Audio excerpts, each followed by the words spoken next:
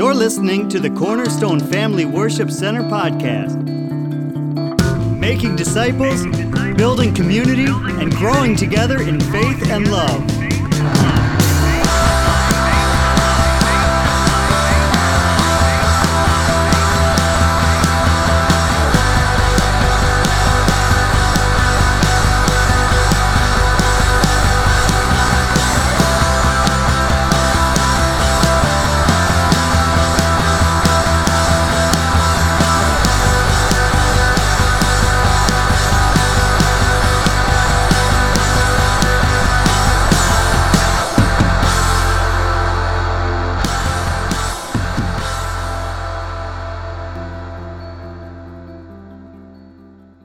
Sometimes there are people who have sat in churches for 40 years, and they sat in the same place for 40 years. And they happen to come in late one Sunday morning, and some new visitor came in with long hair and enough metal in their face that they looked like they fell into a tackle box. And they sat right where Mr. and Mrs. Smith sits for 40 years. How dare they sit in my seat? Because I have the best seat in the house. Amen. How many of you just love to have the best seat in the house? Amen. Think about that. Amen. If you were going to the Fox Theater today, the best seats in the house would probably be those first couple of rows in the mezzanine, right in the center stage. Because the acoustics are good there. You can hear everything there. You can see everything there. You're not up against the wall somewhere. You're right where you can, everything's center stage. You can see it. You can hear it. It's good. You'd say, man, I got the best seats in the house. And it'll cost you a little bit more for that seat, I guarantee you. Yeah, you look at the chart, and you can go sit over in the corner if you want, and that'll only cost you $60. But if you want to sit center stage in the mezzanine, it might cost you $150. I'm not sure exactly what the prices are, but it's going to cost you more because that's a better seat. Amen? I remember the old Tiger Stadium. It was called Briggs Stadium at one point in time. Then it got changed to Tiger Stadium. Some of you are old enough to have been to a few ball games down there at Tiger Stadium. Amen. And you could get a cheaper seat. It was called an obstructed view. And what that meant was that there was a seat right behind a pole. And you could see the whole game. You could see almost every single play of the game. You just had to move your head this way, and you had to move your head that way. But it was a cheaper seat. Amen? So the best seats in the house might be along third baseline or right behind the catcher or whatever, where you can see a lot of action up close and up front, you know. But it costs you a little bit more money. Amen. So whether you're attending a symphony, a Broadway musical, or a sporting event, your enjoyment of the whole experience has a lot to do with where you're sitting. Has a lot to do with where you're sitting. So this morning I want to talk to you about, where are you sitting? Where are you sitting? Amen. Let's pray. Lord, we thank you for your holy word today. We thank you for this service thus far. Lord, you've just come and you've stirred our hearts up for worship towards you. We thank you for that. We thank you for the word of God that brings life to us. It's the bread of life. It's the word that shines light into our hearts. We thank you for it today. We pray that your mighty anointing be upon this message and everything that's said here this morning, that it will build up your church, that it will cause all of us to be excited about your kingdom and about where we sit. In Jesus' name, amen. So, where are you sitting? Some people are sitting in the seat of the scornful.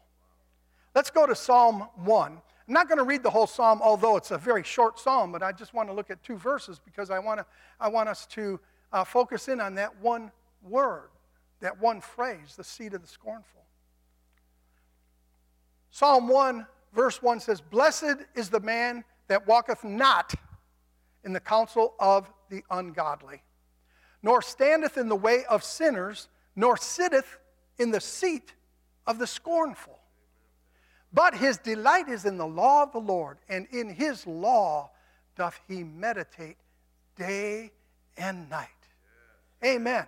A blessed person does not, it speaks in the negative, a blessed person does not walk in the counsel of the ungodly of this world. Amen. He does not embrace their principles.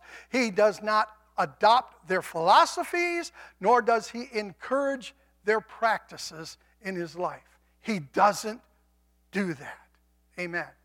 And if we are blessed, how many of you are blessed this morning? Yeah. Hallelujah. Yeah. I'm one of the blessed of the Lord. I don't make any apologies for that. I'm not arrogant when I say it. I know who I am. I know what I have. I am the blessed of the Lord. You are blessed of the Lord. And if we are blessed and want to be blessed even in a greater way, how many of you would say yes to that? I want to be blessed in a greater way. I don't think that I've tapped in on all that God has for me yet. If we want to be blessed even more and in a greater way than we are, all counseling of the wicked should be avoided at all cost. Get rid of it, steer clear of it, have nothing to do with it. It seems that there's a progression here that is illustrated in these couple of verses. Walking casually along, just walking through life, walking through this world casually, receiving a little ungodly counsel from here, hearing a little ungodly advice from there, and we're just walking along casually, and we're getting a little of this and a little of that fed into our heart and into our mind and into our spirit, little by little. And then this can lead to a place of standing. So we're walking casually, and little by little we're taking on junk that we don't want to be taking on. And it can lead us to a place where we're actually standing in the way of sinners, meaning that we're actually caught up in their sins with them. We can get caught up in that. Amen. Caught up with them. Standing in, taking a stand with them. Once the enemy permeates our minds and gets us off track and we're listening to the ungodly counsel of this world, we come to a place where we're actually standing in a place that's not good for us. Amen. And we stand with them. We even side in with them. We sympathize with them because we've heard enough of that ungodly counsel to allow it to affect us. Amen. And then after a person finds himself there practicing the same sins as those who are not walking in the blessings of God, he becomes indifferent to the Spirit of the Lord. He becomes callous. He becomes cold. And he becomes backslidden. That's what the Scripture talks about. Backslidden. Sliding back from Christ. Now, there are people who believe that you just can't ever lose your salvation. I'm not one of those people. I believe that we have the same free will to continue to walk with Christ as we did to come to Christ. And we have the same free will to leave and forsake him and to go back to the world as a dog to its vomit, the Scripture teaches, and go back and do that thing again as well. You have the potential to do that. And so do I.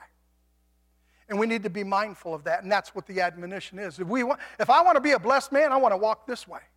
I want to walk according to the Word of God. I want to delight in His Word. I want to meditate on His Word. I want to do everything that I know to do to follow after His Word and not to go in this way, in the counsel of the ungodly.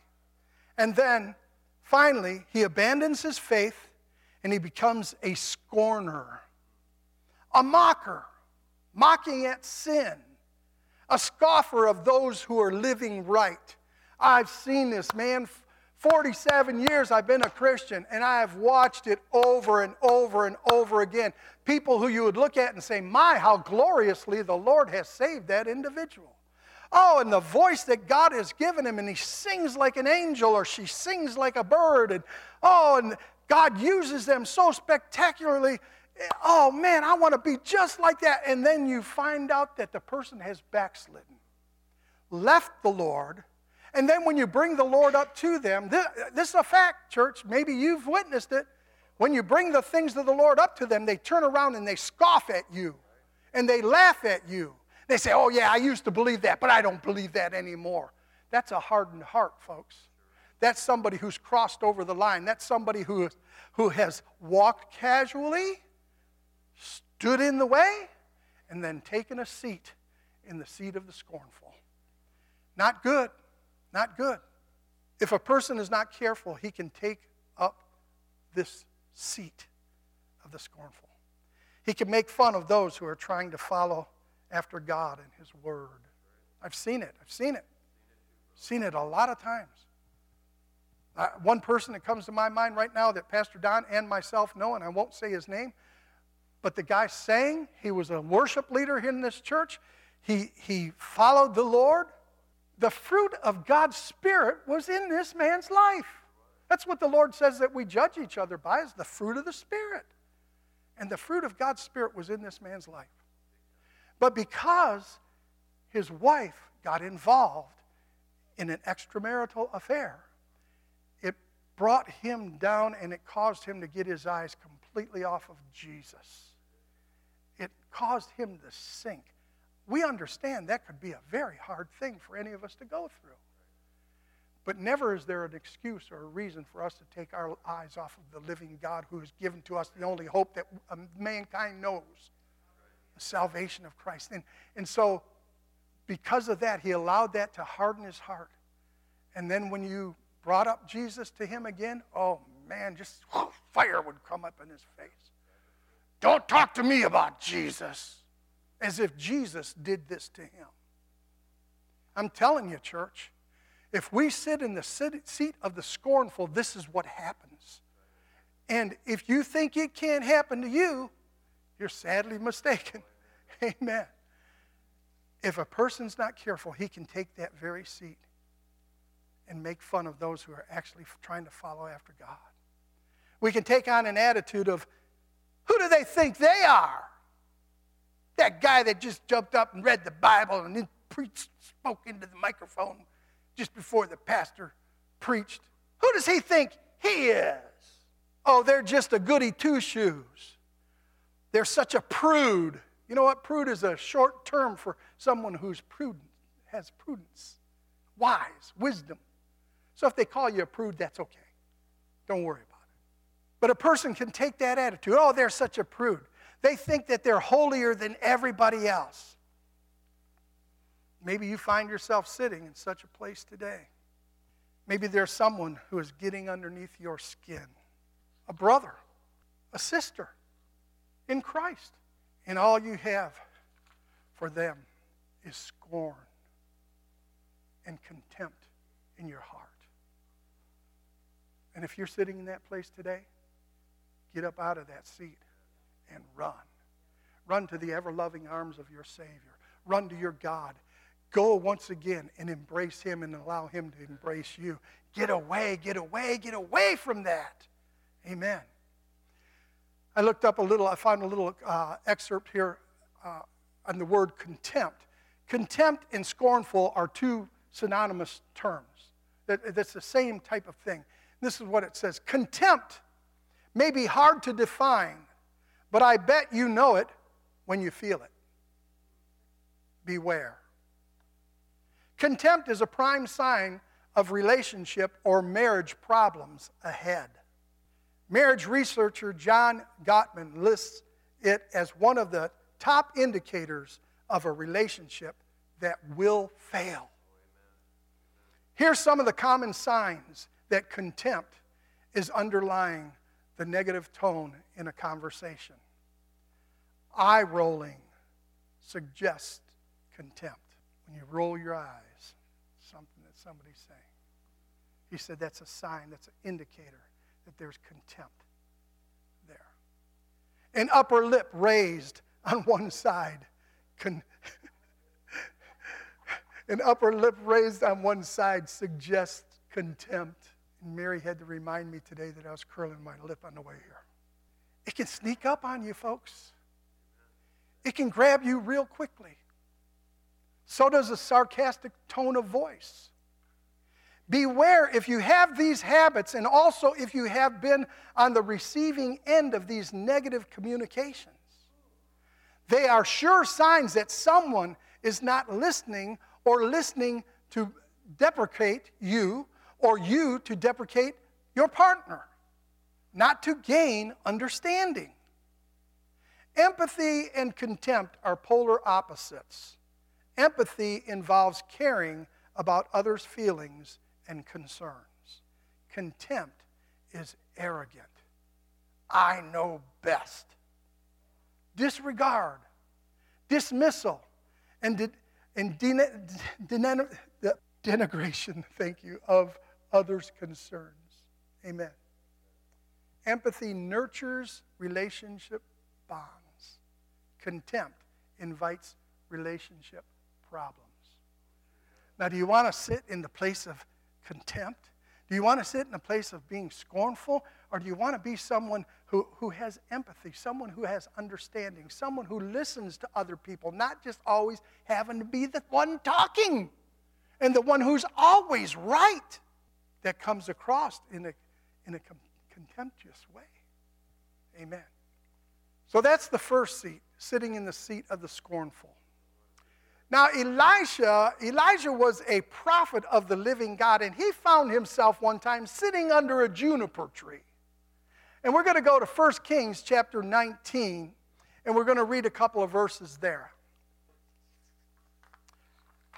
And Ahab, who was an evil king, told Jezebel all that Elijah had done, and withal how he had slain all the prophets with the sword. Then Jezebel sent a messenger unto Elijah, saying, So let the gods do to me, and more also, if I make not thy life as the life of one of them by tomorrow about this time. And when he saw that, he arose and went for his life, and came to Beersheba, which belongeth to Judah, and left his servant there. And he himself went a day's journey into the wilderness, and came and sat down under a juniper tree. And he requested for himself that he might die, and said, It is enough. Now, O Lord, take away my life, for I am not better than my fathers.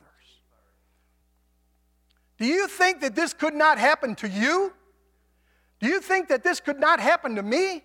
This was a mighty man of God. This was a prophet of God. This was a man who was mightily used of God for miraculous feats. As a matter of fact, he had just pulled a few of them off just prior to doing this. This prophet prayed that it would not rain for 3.5 years, and it did not rain. There was famine throughout the land. Man, when you got a prophet, you got a man of God that can call on God, and God responds to him in that way, that dude's in touch with God. That dude's got the heart of God. He's got the ear of God, and God's got his heart. Amen. That's a prophet of the living God. Amen. And so he prays that it doesn't rain for 3.5 years, and it doesn't rain. Then he challenged 400 false prophets to call on their God, to send fire and to consume their altar. And they did it all day long, but to no avail. Then Elijah called upon the Lord God Jehovah, and fire fell from heaven and consumed the altar. And the people said, Elijah's God, that's who God is, Jehovah, he is God. And then he kills the 400 prophets. The 400 false prophets, he kills them. Man, that must have been an all-day job. Doesn't say that Elijah appointed several people to go and kill. It says that he killed every one of those 400 prophets. Think about that. Then he tells this evil king Ahab to head back to his home because a mighty rain is on its way. After 3.5 years, now he's saying rain is going to come. So the scripture says that he prayed that it would not rain for 3.5 years, and it rained not. Then he prayed again that the heavens would give rain, and it did give rain. So he tells this wicked king, he says, you better get on home because rain's about to come. And God anoints Elijah again with a supernatural strength and ability. And he outruns Ahab's chariot. This is a king. He's got a chariot. He's probably got at least 2 horses pulling that thing, maybe 4. And they're not any slouches. They're the ones who've come across the finish line first many times over. They're the best horses you can get. And he's taken off and he's going back to his hometown. And Elijah comes running alongside of him and says, hey, Ahab, I see you there. And runs and meets him there. This is the prophet. This is the prophet we're talking about here. But once he hears what Jezebel's plans are to kill him, he runs for his life. Now here he sits under this juniper tree, sulking and singing the blues, scared of a little old woman. No offense, gals. Some guys ought to fear a little old woman. But he did. He feared this woman, this queen. And then he ran for his life out of that fear. This guy who just did all of these things that I just said. And now all of a sudden, he just hears a threat coming from this woman. And he takes off running for his life, sitting underneath that tree and just sulking and bemoaning his fate. Are you in a sulking mode today? Are you moaning and groaning over your plight? Do you feel like God has forsaken you? You've been praying for this thing to happen in your life and it just hasn't happened yet. Oh, God. When, oh, Lord, is it ever going to happen? And if it's not going to happen, you just may as well kill me now and take me home. Come on. Be real. Have you ever felt like that? Yeah, come on, man. She's just, I'm preaching this and then she's laughing at me. Because she knows. Yeah. After she left. Look, you stand corrected, dude. After she left, then she said that. She had to admit her own faults there after she laughed at her dad's. But you get what I'm saying, church. We all have been underneath a juniper tree.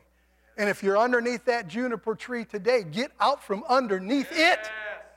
That's not where you belong as one of God's children. That's not what Elijah, that's not what he was supposed to be doing. Are you questioning God, saying, God, where are you? Let me just ask you a couple of questions. Have you forgotten who it is that you serve? Have you forgotten what he has done for you in times past? Has he not delivered you from your sin? Has he not healed your body? Has he not provided for you time and time and time again? But now you're facing financial struggles and you're wondering if he can do it again. Oh, man, come on. That's underneath the juniper tree. When we start thinking like that, has he not stood by your side when others came against you? He's got your back. He's your defender. He is your rear guard. Praise God, people have come against me, and God has had my back every time. He knows the plots that people are plotting against you before they even start plotting them. He knows your thoughts and he knows my thoughts before we ever think them. This is the God we serve. And do we forget that he's ever done that for us in times past? That's exactly what we do when we get up underneath that tree and we snuggle up real close to its trunk and we hug it. Because at that point in time, we're forgetting everything that he ever did for us. At that point in time, we're forgetting his power, his strength, his might, his wisdom, his glory over your life. If you're sitting under a juniper tree today, it's time for you to rise up and get out from underneath that tree. Yes, if you don't, it could turn into a terrible spiritual malady. It's called "I'm the only one" syndrome. Which, if you read a little bit further down that chapter, you'll find out that that's exactly what Elijah started claiming before the Lord. I'm the only prophet, oh Lord. I'm the only one serving you. So it's that I'm the only one syndrome that can just be a deadly spiritual condition in our life. You might be saying, I'm the only one who cares about keeping this church clean. Now I'm just getting over to a little bit more modern times here. Getting over to a little bit more practical terms of where we live and what we do as Christians from day to day and week to week. Amen? I'm the only one who cares about keeping this church clean. Well, maybe God called you to do that. Just do it with joy and not contempt. Do it because He's called you there to do it. I'm the only usher who takes his duty seriously. All you ushers look at each other. If that's you underneath the juniper tree talking like that, get rid of that stinking thinking.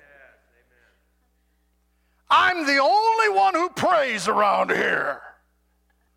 I'm the only one who goes to the altar. I'm the only one who testifies or who witnesses to the unsaved. Me, Lord, I'm all alone down here. And the Lord says, you knucklehead, I have thousands of prophets. Yes, amen. I have many, many people in my kingdom who are doing my bidding for me. You are not the only one. Amen. And this brother over here, he comes over here and prays over here every Sunday morning.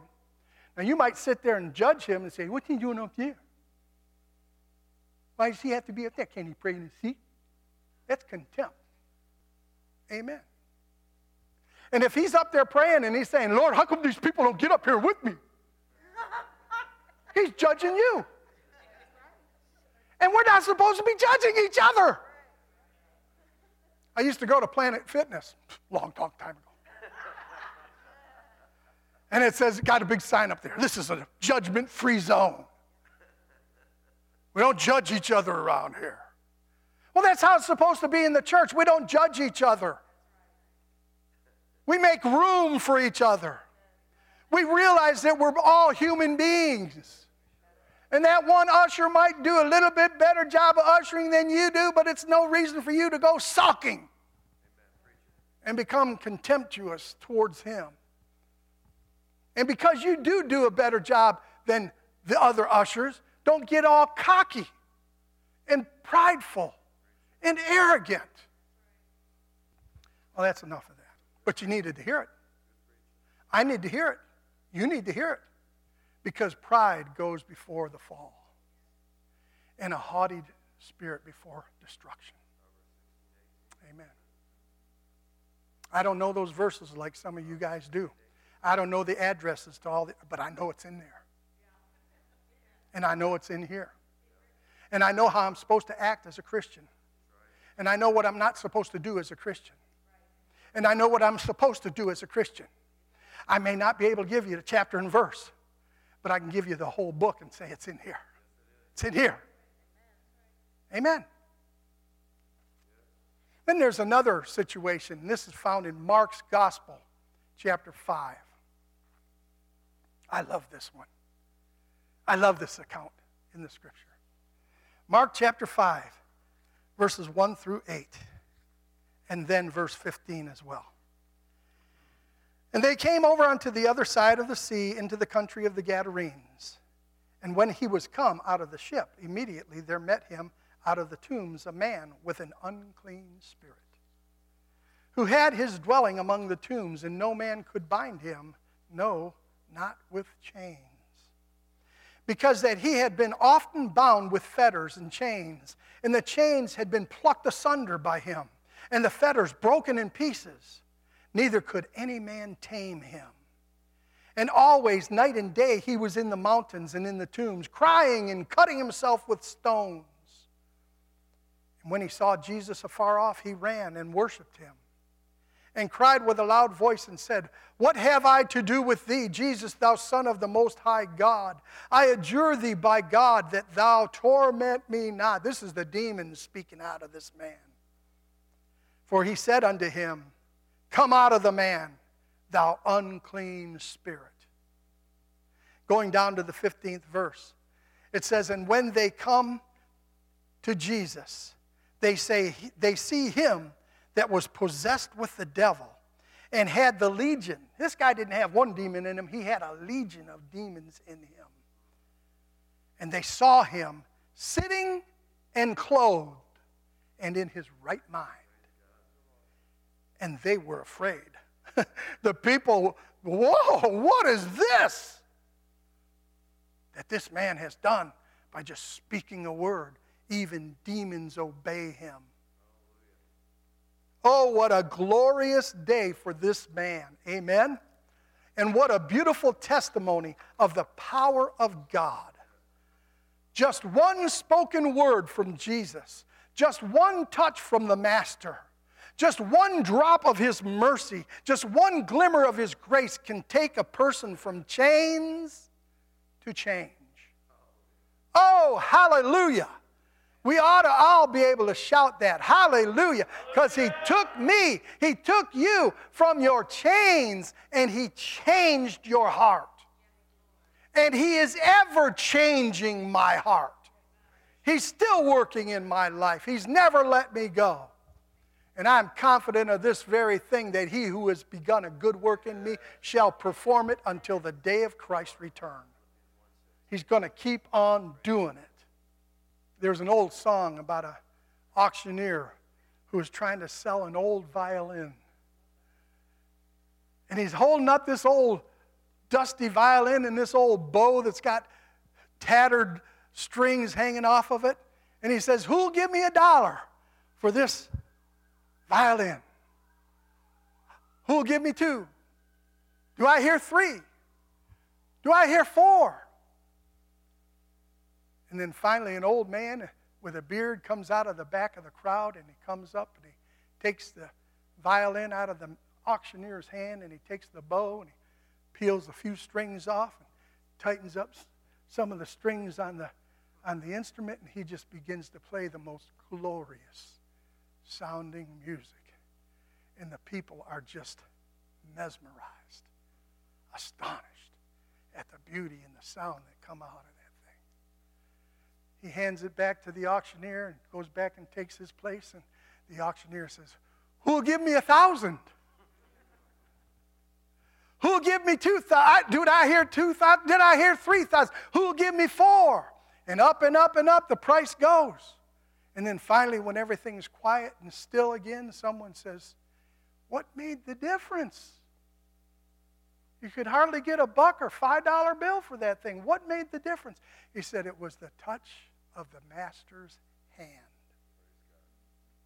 The maestro played on.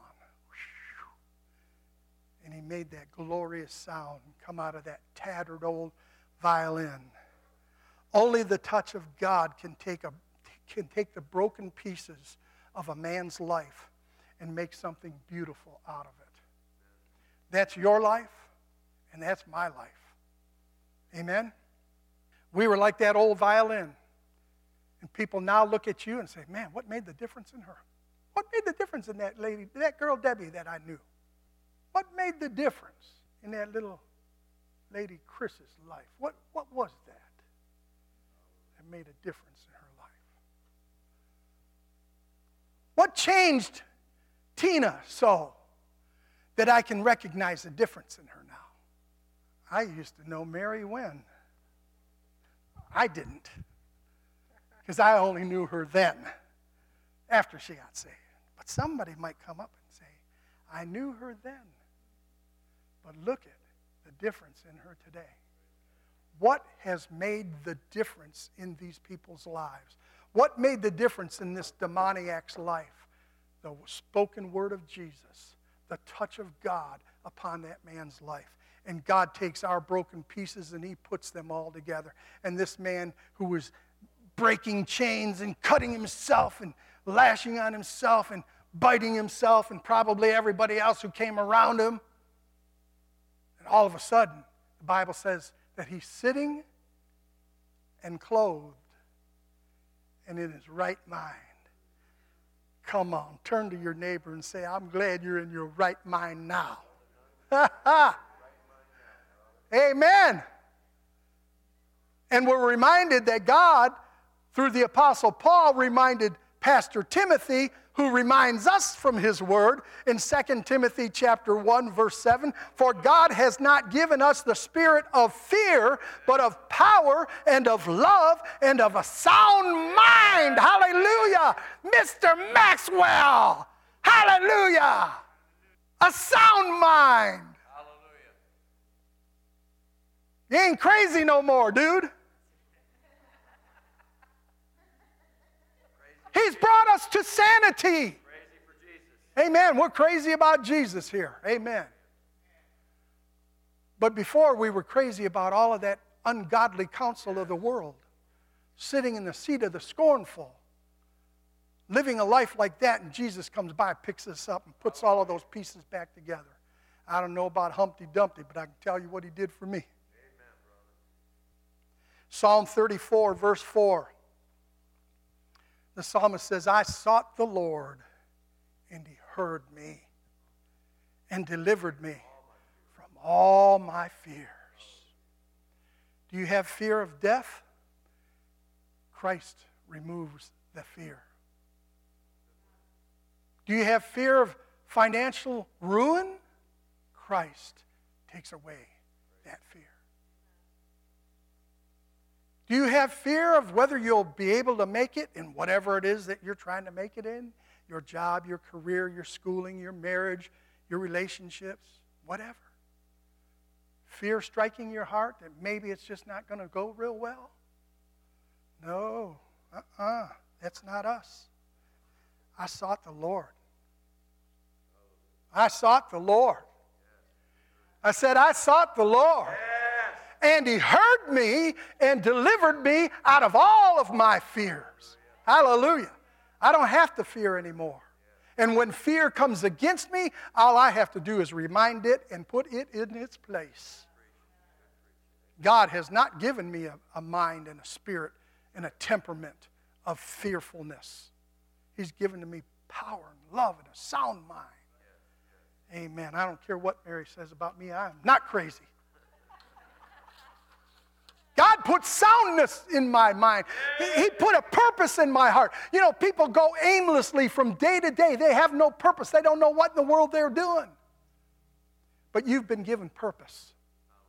You've been given purpose, and God has brought you alongside of him and said, you are mine. You don't ever have to worry about falling. You don't ever have to worry about turning back. You just keep looking to me, and you're going to be okay. Now, I want to talk to you about one last place. Because the title of this message is the best seat in the house. The best seat in the house. Ephesians chapter 2, verses 4 through 9. Oh, this is the best seat, church. This is the best seat in the house. You can't get any better than this seat right here. Amen. But God, who is rich in mercy, for his great love wherewith he loved us, even when we were dead in sins, he has quickened us together with Christ. By grace you are saved, and has raised us up together and made us sit together in heavenly places in Christ Jesus. Hath, that's the old King James language for has. He has done it. Meaning past tense. It's already done. He has raised us up together and made us sit together in heavenly places in Christ Jesus. That's the best seat in the house. That in the ages to come he might show the exceeding riches of his grace in his kindness toward us through Christ Jesus. For by grace are you saved through faith, and that not of yourselves, it is the gift of God, not of works, lest any man should boast. Amen. If you're a born-again Christian today, rejoice. We've got the best seat in the house. Hallelujah. Seated with Christ. Now, we're in a kingdom realm of this great and mighty King. We're in a spiritual realm that other people cannot see. We can't even see it in the spiritual sense, but we see it according to His Word, and we believe it, and we know that it is a spiritual reality. As a matter of fact, the things that we cannot see are probably a whole lot more than a lot of the junk we do see. Hello? If you see on the screen all of this stuff that's going on, and they make it look like it's the greatest thing since sliced bread, it's a lie. And the reality is the stuff we cannot see. There's only one thing better. Now, I'm talking about the best seat in the house. But there's only one thing better than that. You got to know. All you practical people got to know what I'm talking about here.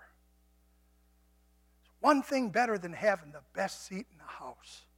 And that is the fact that you didn't have to pay for it. Think about that one. Hallelujah. A couple of years ago, Brother Cooper bought Pastor Mary and I tickets to see Sarah Brightman. Was that at the Fox or was that at the Music Hall or wherever? Do you remember? The Fox. We had good seats. We could hear things just fine. We could see her just beautifully. Great seats in the house. But thank you, Brother Cooper. We didn't have to pay for them. Hallelujah.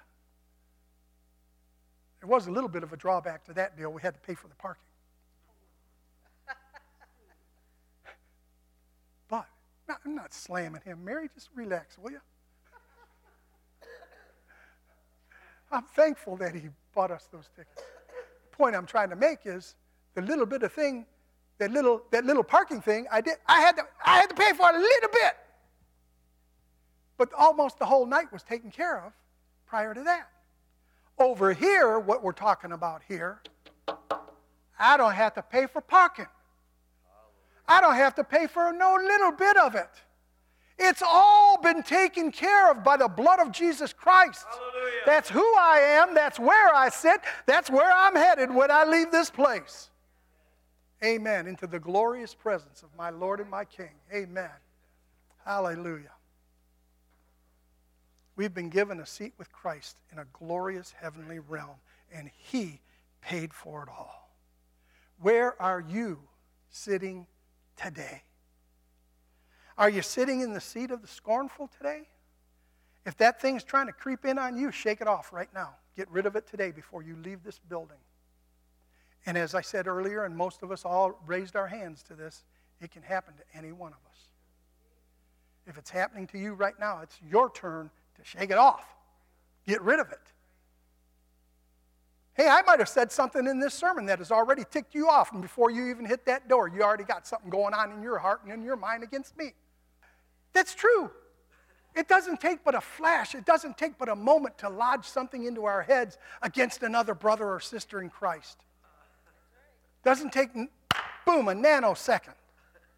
Are you sitting there today? If you are, get rid of it. Are you sitting underneath a juniper tree wondering when in the world the Lord's going to do anything for you, forgetting about everything that He's ever done for you?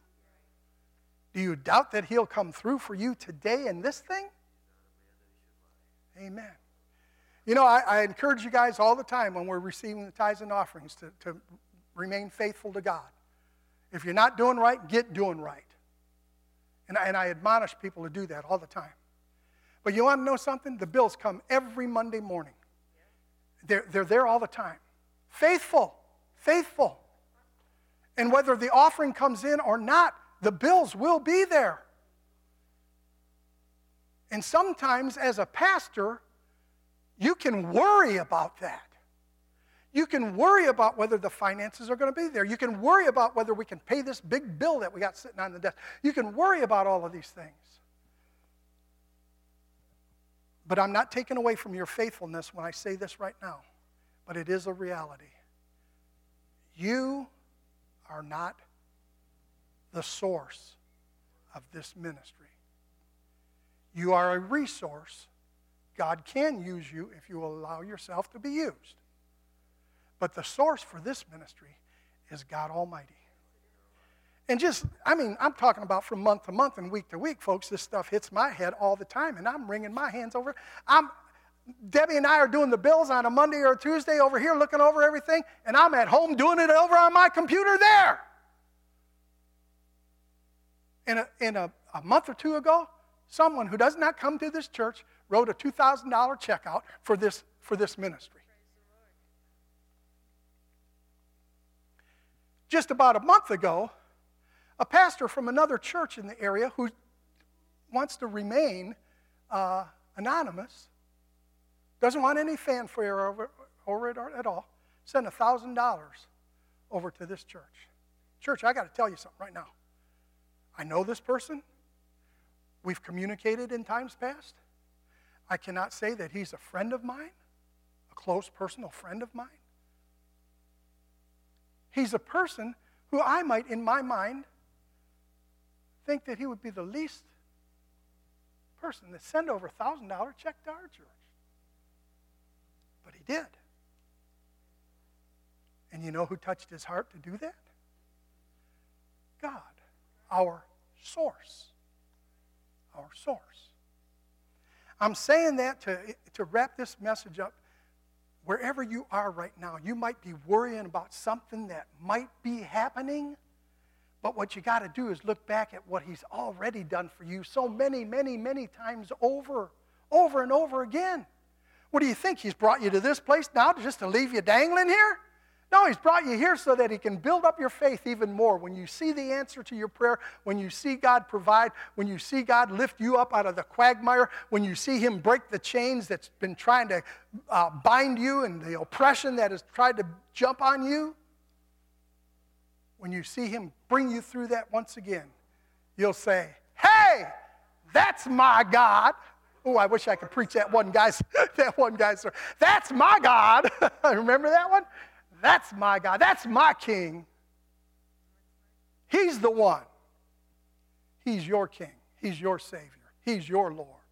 Trust him. Are you sitting in the seat of the scornful? Get out of that seat. Are you sitting under the juniper tree?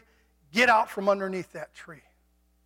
Are you sitting in chains of darkness and depression, bound by demonic strongholds? Jesus is welcoming you to take your rightful place with him. You're seated with him in heavenly places. The seat that he has already bought and paid for. Hallelujah. Stand on up with me. Amen. If you believe it, shout amen. Amen. Hallelujah. I believe it.